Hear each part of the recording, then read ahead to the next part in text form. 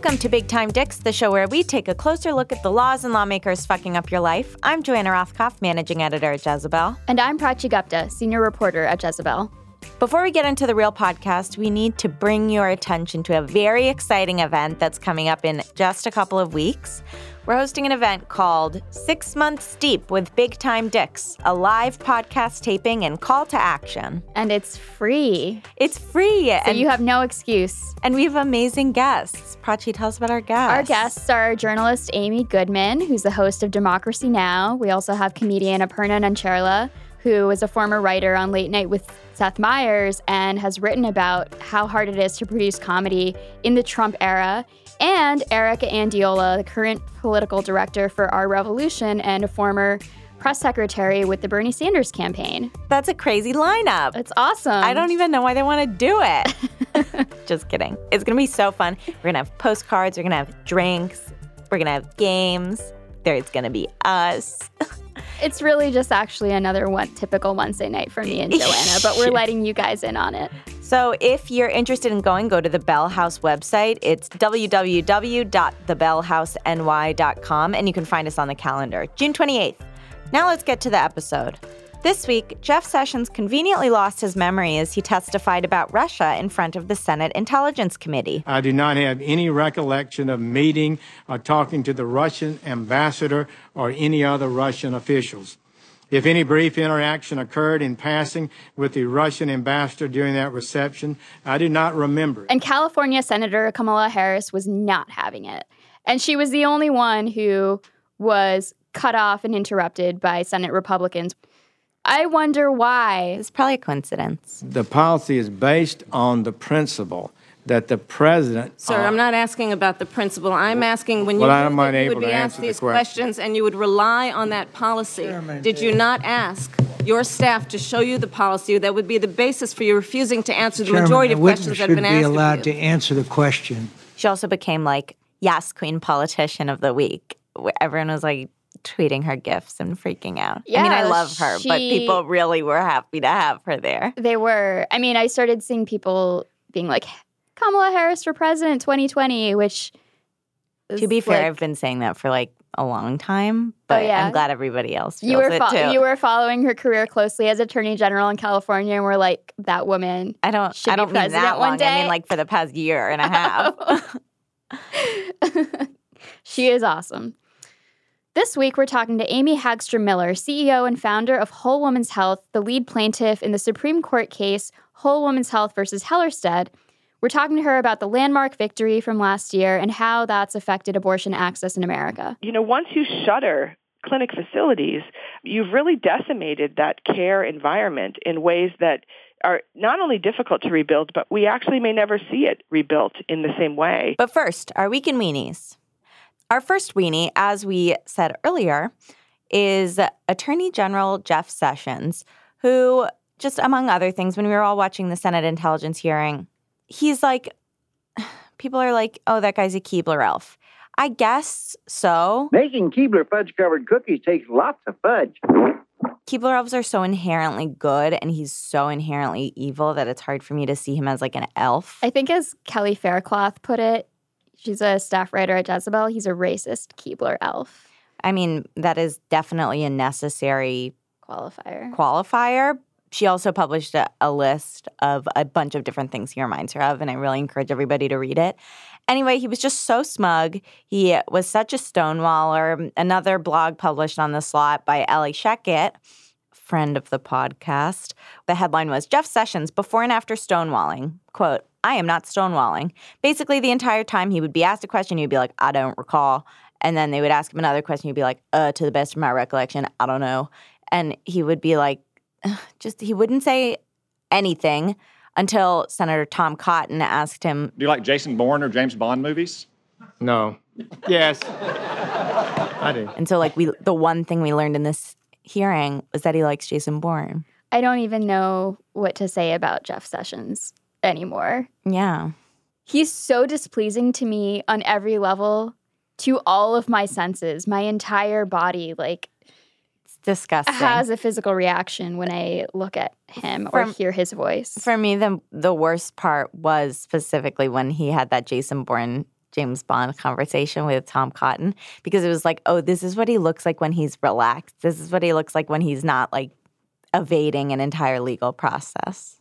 All right, our next weenie is Missouri Representative Mike Moon, who this week to announce a new abortion bill that he says will seek to end abortion in the state of Missouri.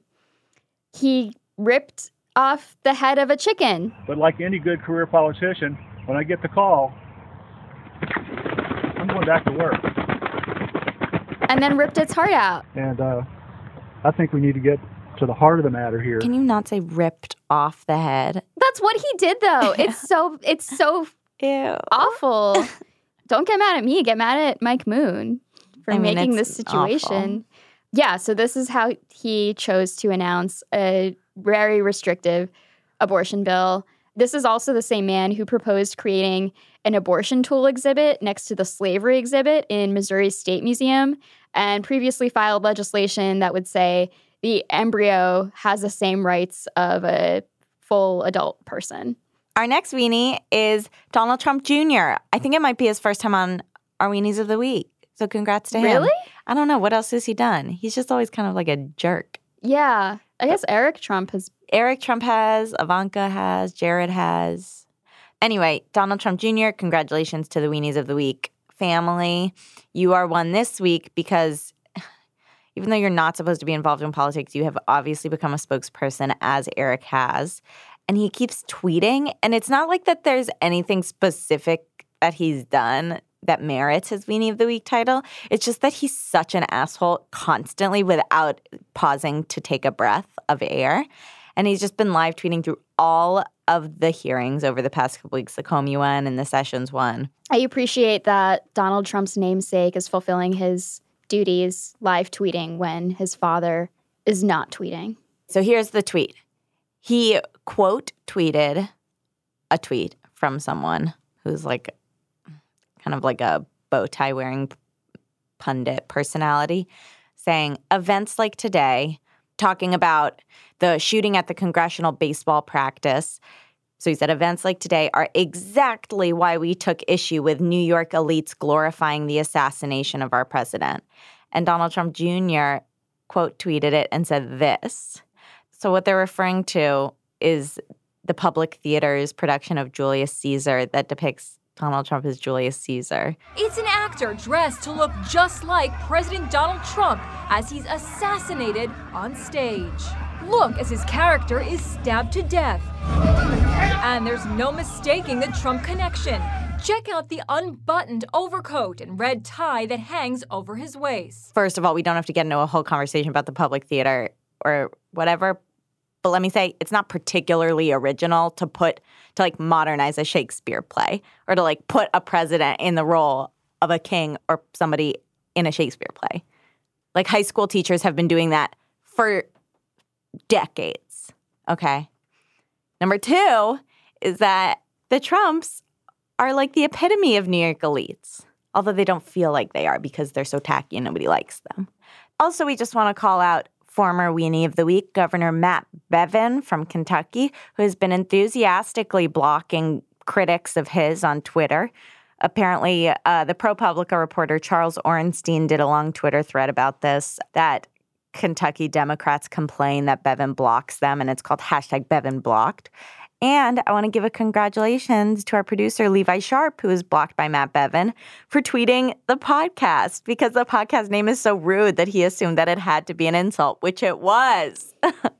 So congrats to Levi. Congrats, Levi. And also big pat on the back to Big Time Dicks for doing what we're supposed to do, I guess, pissing off Matt Bevin.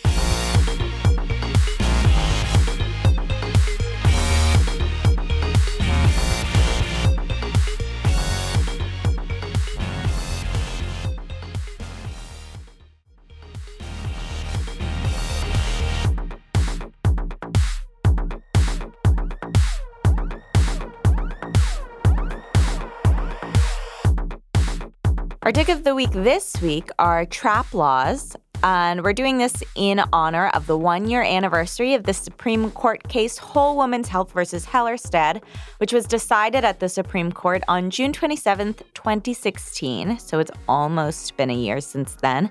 And in that case, the court ruled 5-3, a decisive victory, that Texas could not impose certain regulations on abortion clinics that they were doing in a way that was pretty flagrantly trying to suppress the ability of women to get an abortion in Texas.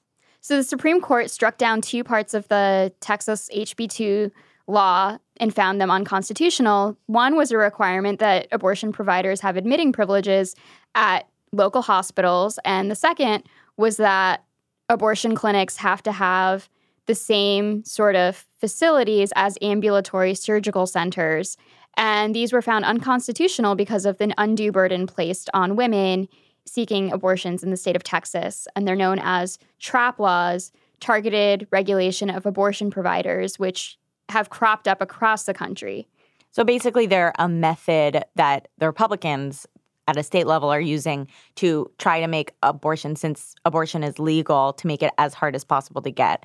And these regulations are stupid because, like, one of them, the hospital one, it means like a hallway has to be 8 feet wide so that 2 gurneys can pass each other in the hallway, which, like, is not a thing that would happen. And remember that women might not live near a hospital, so to force abortion providers to have admitting privileges within 30 miles really limits where abortion providers can operate. So it hurts women who don't have easy, readily available access to a lot of these facilities.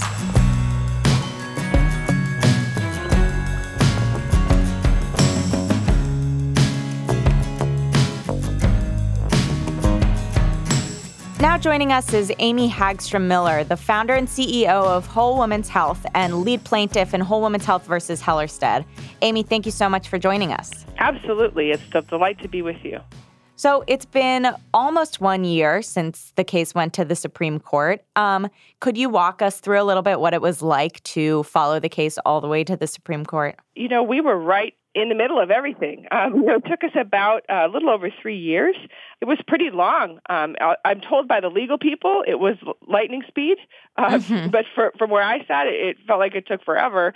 And, you know, all during that time, as a service provider, what we were dealing with on the ground in Texas was, you know, the uncertainty of whether we'd be able to keep our clinics open, having to close a couple of them, having to explain to the women who needed our services, you know, why it was hard to find a clinic that was open and what had happened. And, you know, so for us, that time period, you know, wasn't about the legal case as much as it was about how are we going to keep our doors open and how can we respond to the women in the community who can no longer have access. And so it was sort of a dual path. A year ago, I was experiencing this crazy waiting game where I was making a pilgrimage to Washington, D.C. twice a week to sit in the courtroom on decision days, not really knowing which day they would be announcing our case.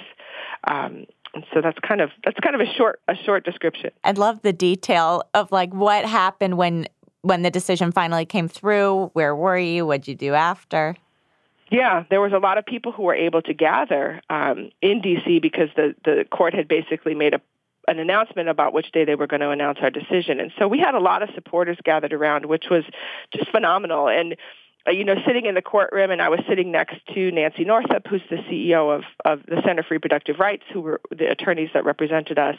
And, you know, as soon as I figured out that Justice Breyer was going to read our decision, I knew we had won. And then just sort of listening to Justice Breyer start reading the majority decision, you know, right away, the first couple things he said, I knew we had restored access for millions of women in the state of Texas.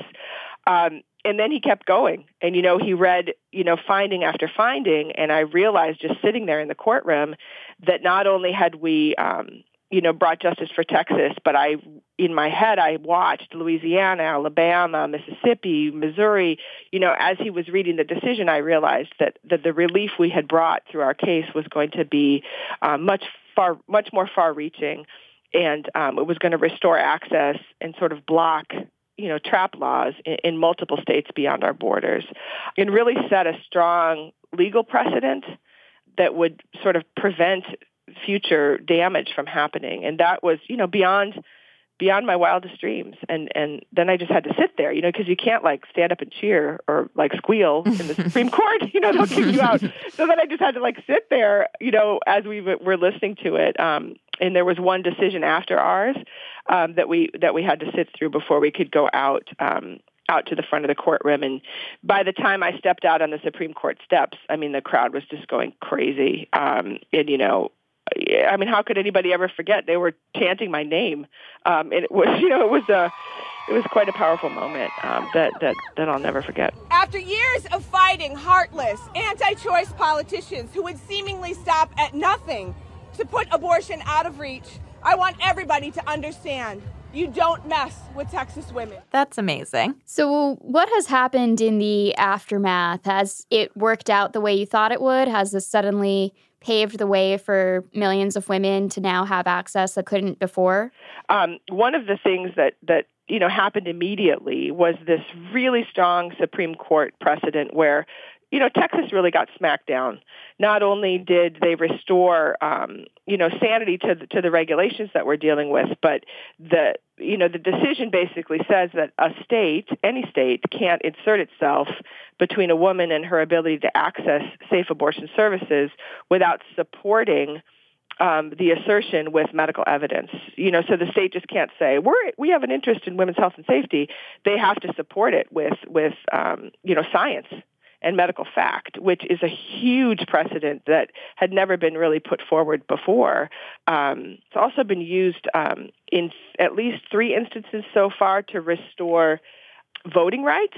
So those things were really powerful immediately. The other thing that was powerful right away is that because we struck down the admitting privileges requirement, all the remaining clinics that were open in the state, so there were 18 open at that point, were able to expand services because we were able to use all of the physicians on our teams. What's taken a little longer is actually reopening clinics that had been shut down as a byproduct of this law. So with the Austin clinic reopening, are there plans for expansion? So what we've seen since the decision and since the pathway has been opened to reopen just a completely adequate regular doctor's office clinic setting, that isn't sort of a mini hospital kind of requirement. What we've seen is we have 3 facilities that have reopened in the state to date, Whole Woman's Health of Austin, and then there's 2 others, a Planned Parenthood facility and another private facility in Dallas that have been able to reopen. And I know that many of us are looking at the state and trying to figure out, one, how do we find the resources to be able to, rebuild the care infrastructure and reopen facilities that were shuttered, and then also where are we needed most. One of the tragedies of a trap law like HB2 is that once you shutter clinic facilities, you've really decimated that care environment in ways that are not only difficult to rebuild, but we actually may never see it rebuilt in the same way. We went from 44 clinics down to 18. And kind of one of my takeaways there is that while it was incredibly powerful to challenge this law and to ultimately win in the Supreme Court, what would have been the most effective is if we could have come together and stop it from passing in the first place. Because the damage that it did in those 3 years when it was in effect has shuttered many clinics and really denied access for thousands of women during those 3 years. And so it's sort of a mixed blessing. I feel fantastic about beating the state and being able to clear the path to restore access. But it's going to take some time to rebuild that sort of fabric of care that we had built over 30 to 40 years throughout the state of Texas.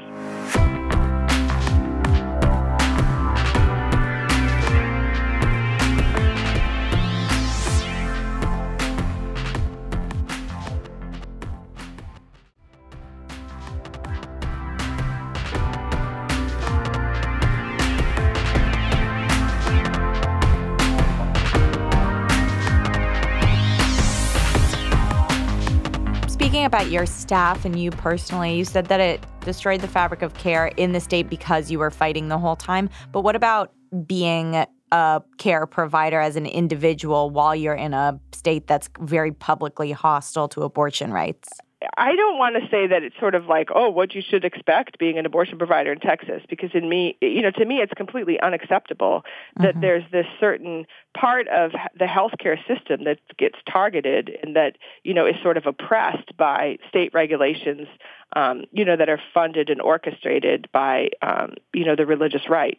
So with that caveat, I will say that it is part of what we know to be true in a place like Texas. And so, while we challenged HB2, during the time that we served as plaintiffs, our health department inspections that we have annually, they're like a surprise inspection that you have annually, I will tell you they took a different tone. The health department was very aggressive. The inspections were more political in nature. And what happens is that in a state like Texas where you have the administration we do under either Rick Perry or Greg Abbott, the health department is really an extension. It's almost like they're a tool of the anti-abortion movement, and they come in and they can really go far beyond acting like professional health administrators and become more political in nature. And so Whole Woman's Health and other providers in the state really experienced that. While we were challenging the state, we experienced some targeting from the health department. And the other thing is you can see that the state really has blatantly disregarded the Whole Woman's win in the Supreme Court. And 4 days after we won, they introduced these ridiculous regulations through the administrative path to require that all women need to have either a cremation or a funeral for the products of conception, whether they have a miscarriage or an abortion. Absolutely insulting, really rooted in the shame and stigma that we see around abortion in this country, and just blatantly disregarding the requirement that the Supreme Court put forward to support any restrictions on abortion with medical evidence. There's no health benefit to requiring a woman to, have a funeral for her embryo after she has a miscarriage. It's absurd. And then in the legislative session that we're dealing with that started soon after that, we've seen, I think over 40 bills introduced trying to add further restrictions to women's access to safe abortion care in the state of Texas. And so they follow this path that by any means necessary. They know they can't, reverse the Roe v. Wade decision, but they're going to try to make access to abortion impossible. And speaking of those abortion bills that you mentioned, they're also just the passage of Senate Bill 8, which bans dilation and excavation. That seems unprecedented. What effect does that have on women? How is that affecting your clinics? What can be done to, does every single one of these laws have to be taken up to the Supreme Court to be challenged? Right. What can we do? So, when we see SB 8, we see a few different things. We see this continued press from the state with a real disregard to the resources that are used, basically taxpayer-funded political operations on the state's behalf, passing things that they know are unconstitutional. And, thereby sort of committing Texans' resources to fighting this kind of ridiculous regulation. Here again, there's no benefit to health and safety here. There's no sort of problem that this legislation is solving. It's another law that's being passed that with the goal of trying to restrict women's access to abortion services. And you see the state inserting itself in medical decision-making and medical training in ways that they don't with any other kind of healthcare discipline. Like you don't see, the state coming in and telling heart surgeons, what procedure they should use, or telling, a knee surgeon exactly what kind of incision they should make. But here they're trying to insert themselves and play doctor and really tell highly trained physicians how they're supposed to practice medicine. And it's absolutely insulting, but it's also really rooted in this, abortion is somehow different. And I think, one, we can't accept that frame. We can't sort of accept that assertion that abortion is somehow different than all other kinds of health care. And we've seen this sort of D&E ban, which is really an abortion ban. It's just clothed in some fancy language, but we've seen this kind of D&E ban passed in a few other states, and it hasn't worked. It's a waste of resources, and the state knows that it's not constitutional, and they're inviting a challenge for sure. You've spoken before about seeing women self-aborting in Texas. Has this continued? Have you seen more or less of it in the past year? Restricting women's access to abortion doesn't change the need for abortion. We still have the need in many communities for safe abortion services as being part of the healthcare system. And so when you shutter clinics, it doesn't do anything to help the women in that community that still need the care. And so if a woman is unable to travel, is unable to take multiple days off work, she still needs that abortion. And so she's going to search out other ways to take care of herself. And so we've seen an increase in what we would call self-managed care of women finding medications that might induce abortion services or using other methods. And some of them are pretty graphic. There are sort of some pre-Roe kinds of things that we saw before abortion was legal in this country. People either consensually trying to harm themselves or using herbs and using knitting needles, et cetera, to try to cause a miscarriage, to try to cause an abortion because they either can't get access or they believe they can't get access because of the, misinformation that's out there in the community. So, it's an interesting conflict because I think that women are capable of managing their health care, and abortion is a really safe procedure. And so part of me can see this as almost an advancement, from an empowerment kind of framework. I have a vision for how it could look for women to be able to take care of themselves and manage a medication abortion safely at home. Unfortunately, the rise in self-abortion has been done outside the medical mainstream without the support that women deserve, and has been done as a reaction to restrictive care environments. So moving forward, things are bleak with abortion rights, and it's a little bit overwhelming because the assault's coming from the state and the federal level.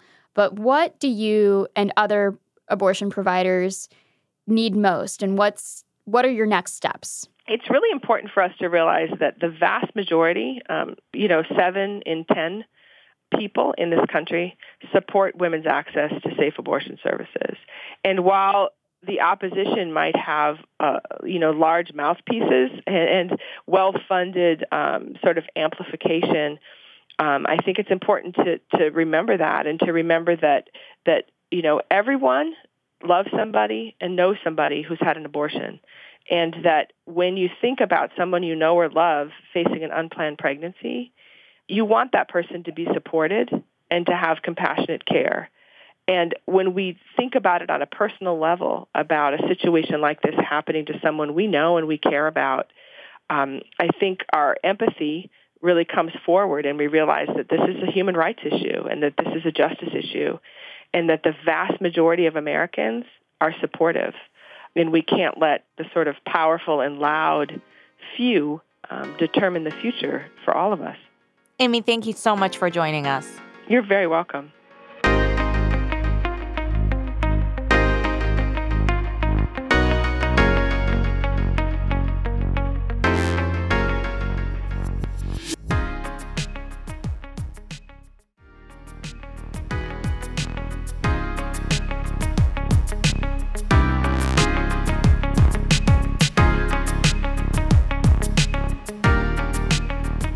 Now it's time for our best segment, How to Handle the Dicks, where we talk about what we're doing to cope with a stressful administration. Prachi, how are you handling the dicks? This past week, I made a decision to stop drinking. Forever? No. For now? Yeah, for now. Wow. I don't think I could handle forever. It's a big decision. Forever is a long... I don't think I could commit to anything in life for forever. Me neither. That's a very long time. Yeah, for now. Why'd you do that? Because when I got back from Greece, I was like, I noticed that I drank a lot, and I was just like, you know what?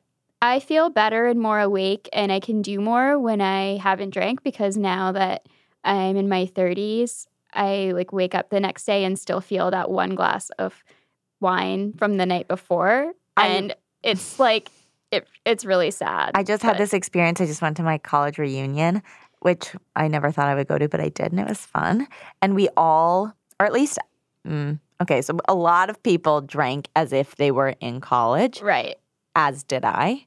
And I also, I went to college in Vermont, so there's no food available after 10 p.m., so I, missed dinner.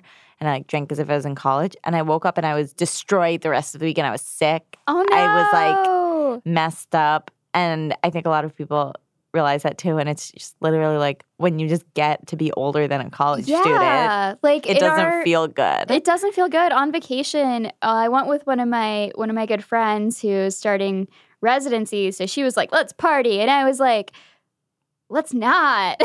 So I ended up getting sick because we just went out so much and I couldn't handle it. And then I just stayed in bed one night sick while she went out to the club.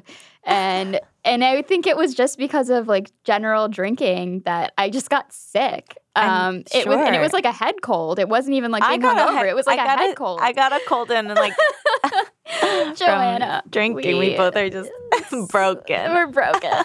I'm still drinking, but I'm. Well, in a few years, you'll probably make this decision. And also the other part is that I want to reorient my relationship with alcohol because I think so many teenagers, I started drinking to feel less awkward around boys when I was a teenager. And that's and now I notice that I do it mostly to I do it just to be social, to be a human being. And I don't want to be drinking to be a human being. I just want to be able to be a human being. Yeah. So I'm just trying to figure out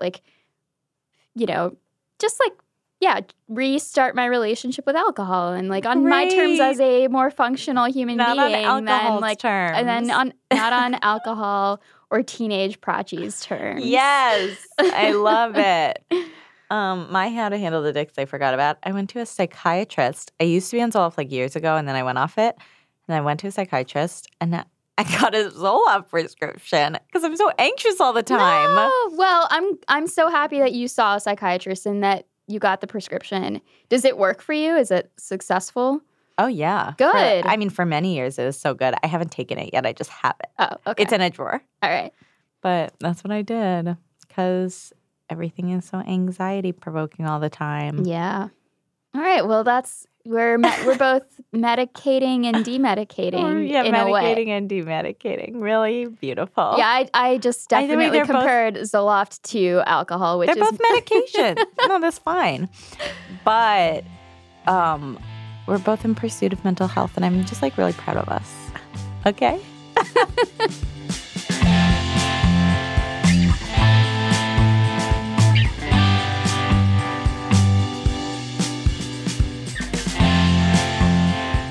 Thank you so much for listening to Big Time Dicks, and thank you so much to our guest, Amy Hagstrom Miller. This show is produced by Levi Sharp with editorial oversight by Kate Dries. Mandana Mofidi is our executive director of audio. We featured music by Stuart Wood and Aaron Leader, and the episode was mixed by Brad Fisher. Please rate and review us on Apple Podcasts so other people can find the show. And you can also find us on Panoply, NPR One, or wherever you get your podcasts, although if you're listening to this, you've probably already found us. Got a big time dick you want to tell us about? Send a voice note or email to bigtimedicks@jezebel.com or a tweet at Jezebel using the hashtag BigTimeDicks. We'll see you next Friday, and who knows what the world will look like then.